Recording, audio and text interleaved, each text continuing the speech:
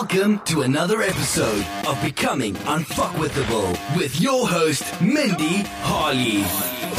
Warning, listening to this podcast might cause you to shatter your limited beliefs, recognize your potential, and motivate you to be the best you can be. Other side effects may include, but not limited to grabbing life by the balls, taking no crap from anyone, becoming an unstoppable force, and various aha moments to get you thinking outside the box. Hello and welcome back to another episode of Becoming Unfuckwithable. I'm your host, Mindy Harley, and thank you for tuning in during your day, guys. As always, I appreciate you here. And today's guest, very special boss woman. And I want to ask you guys, what would you do if the industry that you're currently working in just tanked one day? You had no job, no income coming in. What would you do? Well, this is exactly what happened when the oil and gas industry took a devastating blow and thousands of people lost their jobs, were laid off, and were left without work to feed their families. Well, this one boss lady decided that she would turn a negative into a positive. And when asking herself if she would still be happy in 20 years doing what she's doing, she decided to listen to that answer and take a bold move that would see her going across the country to start anew. With your guest today, Julie Harish, I am so excited for you guys to listen in on episode 16. Here we go. All right, and welcome back to another episode of Becoming Unfuckwithable. And today's guest, I am so pumped to have her on. She is the epitome of being unfuckwithable. I have Julie Harish with me right now, Chief Idea Officer of Six Cycle in Toronto, Ontario, Canada. Julie, welcome to the show. Hi, thank you. Thanks for coming on. So, you know what? You've been working away here in Toronto for quite a while now. It's been, I think, you started the transition maybe in the spring to Toronto, and you guys started up Six Cycle in Toronto, and you're originally from Calgary. So how was the idea of Six Cycle born, and how long did it take to go from idea to fruition? So, my husband and I were both working in oil and gas, and the industry hit a major downturn at the beginning of 2015. Sheldon's my husband, lost his job in February of 2015, and that kind of lit a spark for us to maybe find something new and find something new outside of the industry. At that time, he decided to go back to school and went into holistic nutrition, which from engineering to holistic nutrition is basically the opposite end of the spectrum. Yeah. So that really started the idea that we didn't have to stay in oil and gas and stay in engineering forever. And then as time went on, we kind of were starting to think about what could we do that would be a long-term solution and allow us to do something that we love. And just sort of sitting around talking, my favorite part of the day was when I taught spin. And so we were like, how can we make that into a full-time thing? So Six Cycle it was never really planned to come to Toronto. It was just like we wanted to do something in fitness, something to get us out of our corporate jobs, but where that wasn't really set up yet. So I came to Toronto in June of 2016 on an unrelated business trip and decided that I was going to check out all the cool boutique spin studios that Toronto had to offer, and was kind of shocked at the time that they didn't really have much to offer. Yeah. And so that is what lit the spark and really was like, oh my God, this is what we need to do.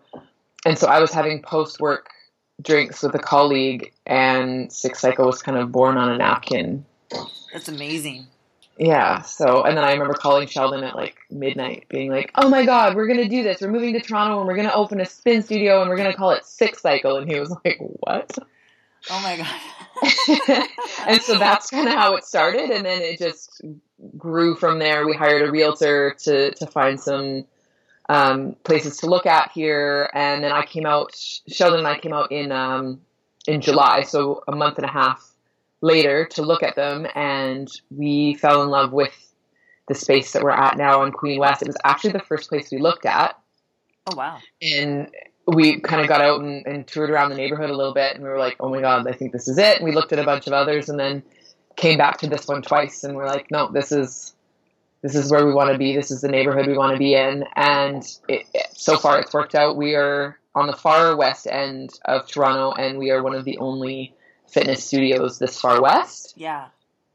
So yeah, it's an up and coming area, and we see the community grow week over week. So I feel like we hit the jackpot without knowing that we hit the jackpot at the time. That's amazing. And for those that don't know Toronto and where you're located, I mean, it's really got, like, I've been there myself, and it's really got a really awesome vibe. And was it part of that kind of that vibe, that feeling, I mean, that kind of drew you in there? It just kind of felt like home, or what was like kind of like the initial thoughts when you first arrived there? The part of my vision for whatever business I was going to do at the time was a community. I wanted to build a fitness community that was tight knit, where friendships are made in the change rooms kind of thing. And when I stepped out of the car in this neighborhood, I could see that. It just seemed like a community. It's very neighborhoody, lots of small businesses. There was no major chains up until about 3 months ago or 4 months ago when a Metro opened down the street. It was all been small businesses, including grocery stores. So it was that feeling of like, okay, these people support each other. They're obviously very community oriented.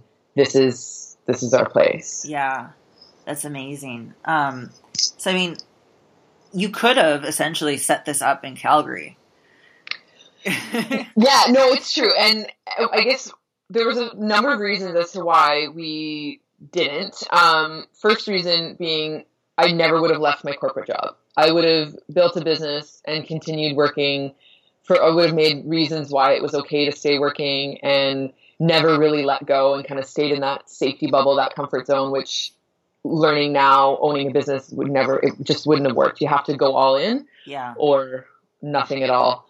And Calgary at the time when we were starting this was in a major economic downturn. So disposable income is dropping. Fitness studios were popular. So the competition was steep. I taught spin at a studio in Calgary. So for me to then go and open up a studio in the same city, it didn't feel right. It just didn't make sense. Yeah. So when spin was kind of the thing that I wanted to do, but it was like, well, maybe we'll do something else. And it wasn't until I came here that we were like, okay, yes, we're going to do spin, and we're going to do this in Toronto. Oh, wow. Yeah, that's, it served as such a catalyst for you to, break away and fully dive right into, committing yourself 100% into the business. And that's really, you have a lot of respect for like your fellow business owners in Calgary, not being like, I'm just going to open up my own shop here, guys. How you doing? So yeah, that's really, noble of you as well to do that and decide to do that elsewhere. I think just out of respect for, where you were working before doing spin as well. So, you've given up, your whole life in Calgary. You've uprooted, both of you guys have uprooted, have gone to Toronto. What motivates you to get up and go to work every single morning? Exactly that. We sold everything we owned. We gave up our entire lives to make this happen. And that right there motivates me to get up and make it happen. It's also super cool to see a community growing. Like when we started here, we didn't know anybody in Toronto. We just started from nothing, and then making friends through like training our instructors. So when I put out posts on Instagram to find people to teach, they became friends, and then their friends come to spin, and their friends become friends, and just watching that community grow and in front of you motivates me to get up and work. Because the harder I work, the cooler it becomes, and the bigger it becomes, and it's pretty awesome. That is amazing. That is pretty damn awesome. And what is, and I'm sure you've made a lot of sacrifices along the way. What's kind of been like one of the major sacrifices that you've gone through right now just to make your dream possible? literally selling everything. So Sheldon and I came from owning our own home and, having a furnished home to moving to a Parkdale apartment. I guess for those not familiar with Toronto, Parkdale is kind of got the stigma of, I don't like using the word, but ghetto. I personally love it. I think it's got a lot of cool things happening. Yeah. But it's definitely got the stigma when you tell people in Toronto that you live in Parkdale. They're like, oh, Parkdale. So we went from having jobs and income to moving to a Parkdale apartment. We don't have furniture. We have a bed and a kind of a makeshift table. We don't have a couch. We don't have any of that kind of stuff. So literally giving up everything to make this work. Yes, you're totally on bare bones. Yeah. Wow. That also motivates me to get up and work. I need a couch. Yeah. I'd like to sit somewhere other than my bed. Okay, go. Ready, go. So, ready, go. What does a typical day look like for you? So, we have classes starting at 7 o'clock in the morning. So, Sheldon and I usually get up about 5:45. It's quite rushed in the morning. It's usually oh my God, we're late. We got to do this. Throw a piece of bread in the toaster, feed the cats, run out the door, eating our breakfast on the way to the studio. Yeah. We get here for about 6:30. People start coming in 6:40. And then depending on the day, sometimes we'll get a chance to get out of here and go and do some admin work either at home or at a coffee shop. Or sometimes it's towel folding and shoe cleaning and bike maintenance and mopping and whatever else needs to happen. Yeah. So we're usually here from 6:30 in the morning, and then our last class finishes around 8 p.m. and then we're here till about 9. And you go home. Typically.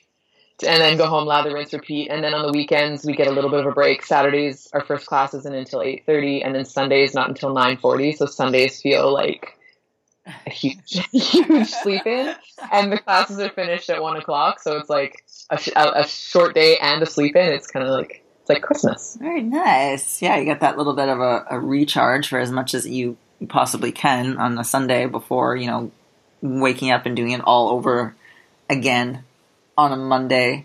So throughout like this, as you said, you're in a rush. Things are, you're eating your breakfast on the go, and I mean, your classes run all the way till 8 o'clock at night. And throughout all this, you're running the day, make sure to run the day or the day doesn't run you. What was one of the biggest setbacks that initially was like, holy shit, but actually turned into a blessing for you?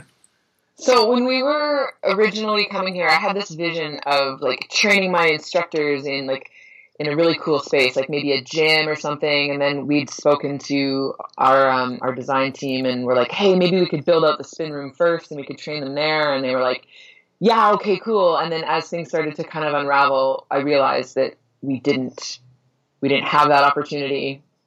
And this is where Parkdale is a blessing.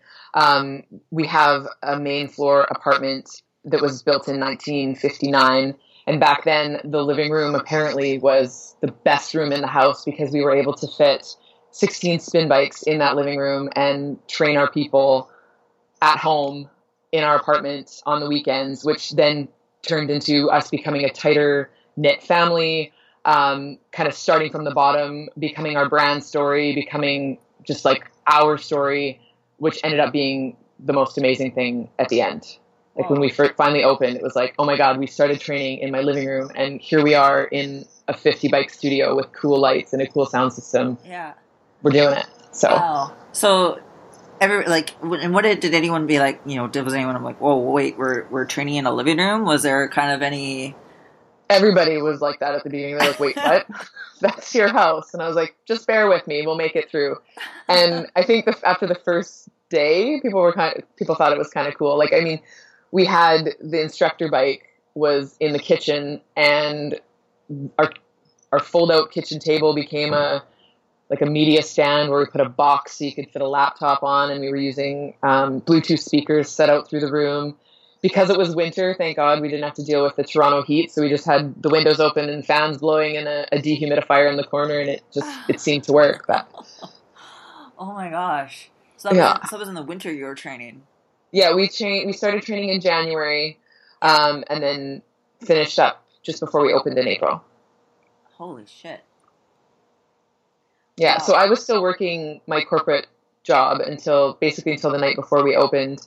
I was flying back and forth, flying to Toronto on Thursday night, training instructors Friday, Saturday, Sunday, and then going back to Calgary on the red eye to work on Monday morning, which is my point of why we didn't set up in Calgary, because I would have continued to do stuff like that, and it's not sustainable. Yeah. I mean, you wouldn't have been able to give 110% into the business. And yeah, that you would have worked yourself thin too. I mean, really, let's be honest here.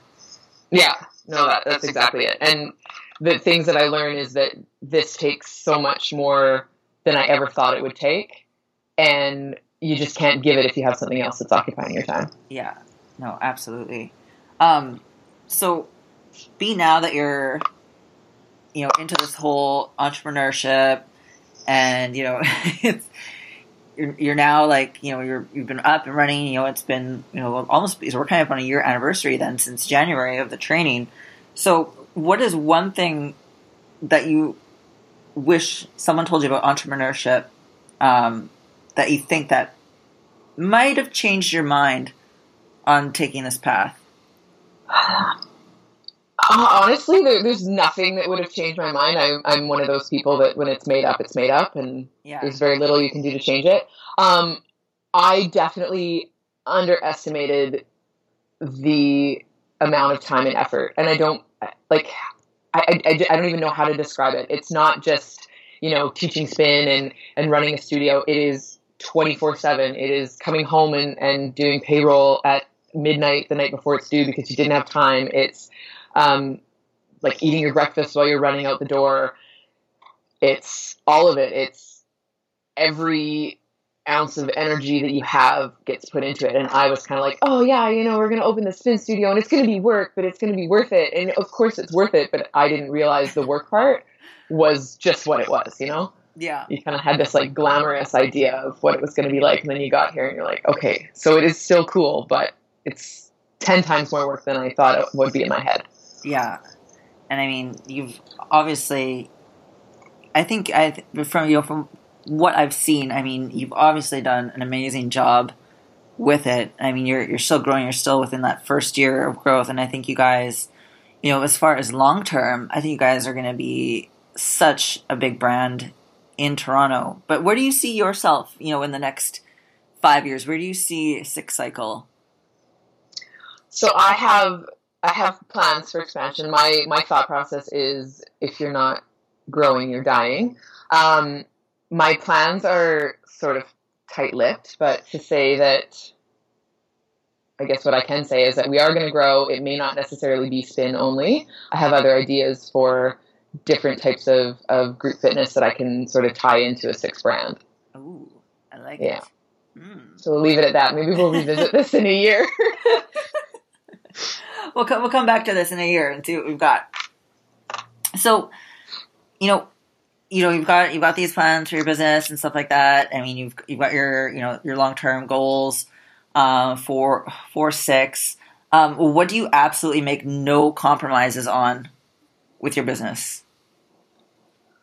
So I guess everybody has a vision, and that vision grows and evolves, and there's always input from outside, and you see things that work and that don't work, and you change it on the fly as you go sometimes. So the one thing that I've had as a vision from the beginning that I won't let go on, as I said before, is that community. So when we first started, we sort of started in Toronto at the same time as a few other studios. We all had the same idea. We kind of all opened at the same time. And their vibe is more of an exclusive, cool kids type club. Yeah. And less community, more about the, I want to be part of this, really cool space, but not an inclusive space. And we had a little bit of a bad rap at the start for classes being, and I'm quoting this, classes were easy because we were nice. And I was like, well, classes aren't easy. I will definitely speak to that. Yeah. But it's because we were nice that you gave that vibe of, we're going in and we're helping you set up your bike, and we're going in and we're, welcoming you by name and making a point to remember your name and remember your shoe size and greet you when you come in. And it just kind of gave this overall nice vibe, which is exactly what I wanted. But at the time, people were like, oh, it's not as like hardcore. And then as things grew and as time went on, those people that had labeled us as that at the beginning started to trickle back in and be like, you know, I went there. I'm tired of it. I really like the community vibe. I like you guys know my name. I like that people talk to me in the change room. I like that, you know, people high five me on the bike after class. So that was one of the things that I was like, I will not let go of making this a community and making sure that everybody's included. And I don't care where you come from or how many spin classes you've done or what your background is, that when you come in here, you're part of the team. Yeah. And now watching that grow and continue to grow and evolve, I'm glad that I didn't make the compromise to be like, you know what, okay, fine, then we'll be like the cool kids club and we'll turn people away or whatever that means. I was like, no, just keep doing this and stick with it. And over time, it might not be the exponential growth we want at the beginning, but over time, people will always come back to the place where they felt welcome. Yeah, exactly that. People will never forget how you made them feel. And I think it speaks volumes that you stuck to your guns on that and went with a way that didn't necessarily seem so popular in that community. And, you know, people remember that. And I think that made you stick out more than anything else. You know, it made you an oddball for a good reason. Yeah, it's definitely what we hear. We hear that so often. They're like, oh, I heard about this place. I heard it was a really cool community. And you're like, yes, success. Yeah. Like, that's what we're striving for. Awesome. Yeah, no, I mean, it's, I had, my husband and I, we had the opportunity to come down to Six and get in a class there. And I mean, those are the things that are important to me, like, especially if you're, no matter what skill level, like I've only, done a spin class like twice before when I lived in Vancouver. And, it's really nice when people do treat you with that kindness and respect and, help you out and make you feel welcome. And especially if you're in a new studio they're checking out for the first time. And I think it's those little things that make an impression. It's the same thing when you go into a restaurant and they go above and beyond in service. You don't think like, oh, they're too nice here. Like, I'm not going to come here and eat again. Like, they should have been late serving my food. They should have, rushed me out of here. Like, you don't say that for, any other business out there. I don't see why, being nice and going above and beyond and creating a community within a spin cycle should be, looked down on. Yeah, no, it's funny. It was at the beginning when I saw kind of that trend and I didn't know the city that well. I was told, they're like, oh, that's just Toronto. People like that. People like to be, almost told they're not good enough. And I'm like, that's insane. And then slowly but surely people were like, wait, this is dumb. Why wouldn't I go to the place where people were nice to me and where the community is awesome? And yeah. Oh. Well, that's good. I mean, I definitely appreciate it when I was there and, love the hospitality of all our instructors. So, I mean, that definitely, left a really great impression on me, even though I love you anyway. So, I mean, you ran the business, you and your husband, you're working at it. And I'm sure, obviously, as much as, especially with an entrepreneur, it's sometimes hard to, admit that, okay, I need to pass this off, or, you always want to feel that you want to, have your hands in everything, or, maybe you're comfortable with stepping away from the process. But is there an area that you feel that you don't excel at, that, perhaps you've had to delegate to someone else? And, has this happened to have allowed more of your focus to go on to another part of the business that's been able to improve because of it? So yes. So at the beginning, Sheldon and I had split roles. So his role was like the overall business. So like the admin stuff, the numbers stuff, the front desk. And my role was the instructor stuff. So training them, following up with them, guiding them, kind of like scheduling them, being in charge of that arena. Mm-hmm. So we kind of had our separate roles there, and we still do. And then since then, I've been able to delegate even part of my instructor role. I have Adam, who came on as a coach for me. So he helps me while riding in classes, providing feedback, and if someone needs some help with things, working with them one-on-one, as well as he's helped me with the training process of new instructors. We've got 3 new instructors training right now, and so him and I work together with that, which has helped me out a ton because there's only so much spin you can do in a week before your body starts to give up. So he's helped with that. And then he's also been a huge help with social media and reaching out in the community. He's a photographer, so he takes all of our awesome Instagram photos, and he's kind of taken over that arena of posting and engaging with our followers and engaging with our people. Because I found that I was like almost, I mean, because you've coached me, I'm not the best at that type of stuff. And being like, oh shit, I got to get this in. And then it wouldn't be the quality that I needed it to be because I was like, oh, I got to get my post in today. And he's actually taken time to be like, okay, I'm going to do this. I'm going to post this. And he's like scheduled a calendar and takes the appropriate photos for it. So it's been a huge help. Amazing. And with that, he's taken on almost like a PR type role for us as well, where he's going out in the community and when he's already talking to people, be like, hey, you guys should come try a class at Six Cycle. And he's taken on that sort of role as well, which is I'm also not the best at, because I'll send out the notes to reach out to people and then be like, oh, 5 days later I'll follow up. Sorry, guys. So whoopsie daisy. I mean that's awesome. I had no idea that you'd already passed that down. The social media stuff. I mean that someone's really just taking care of that for you already. That's awesome. Yeah, that was a huge thing, especially with like the stories, doing the daily stories with our lineup and stuff, and like all of that stuff is made in Photoshop, and the time commitment to that is awesome, and I appreciate him so much. Yeah, big time. That's got to be a weight off your shoulders, and now you can focus on the other stuff and not have to stress. Yeah. So what is and I'm sure you've learn from a lot of great people in your life and a lot of great mentors in your life. But has there been anyone, like any entrepreneur or another mentor that has stood out to you that you aspire to, or that you've gained a lot of knowledge from before taking this leap?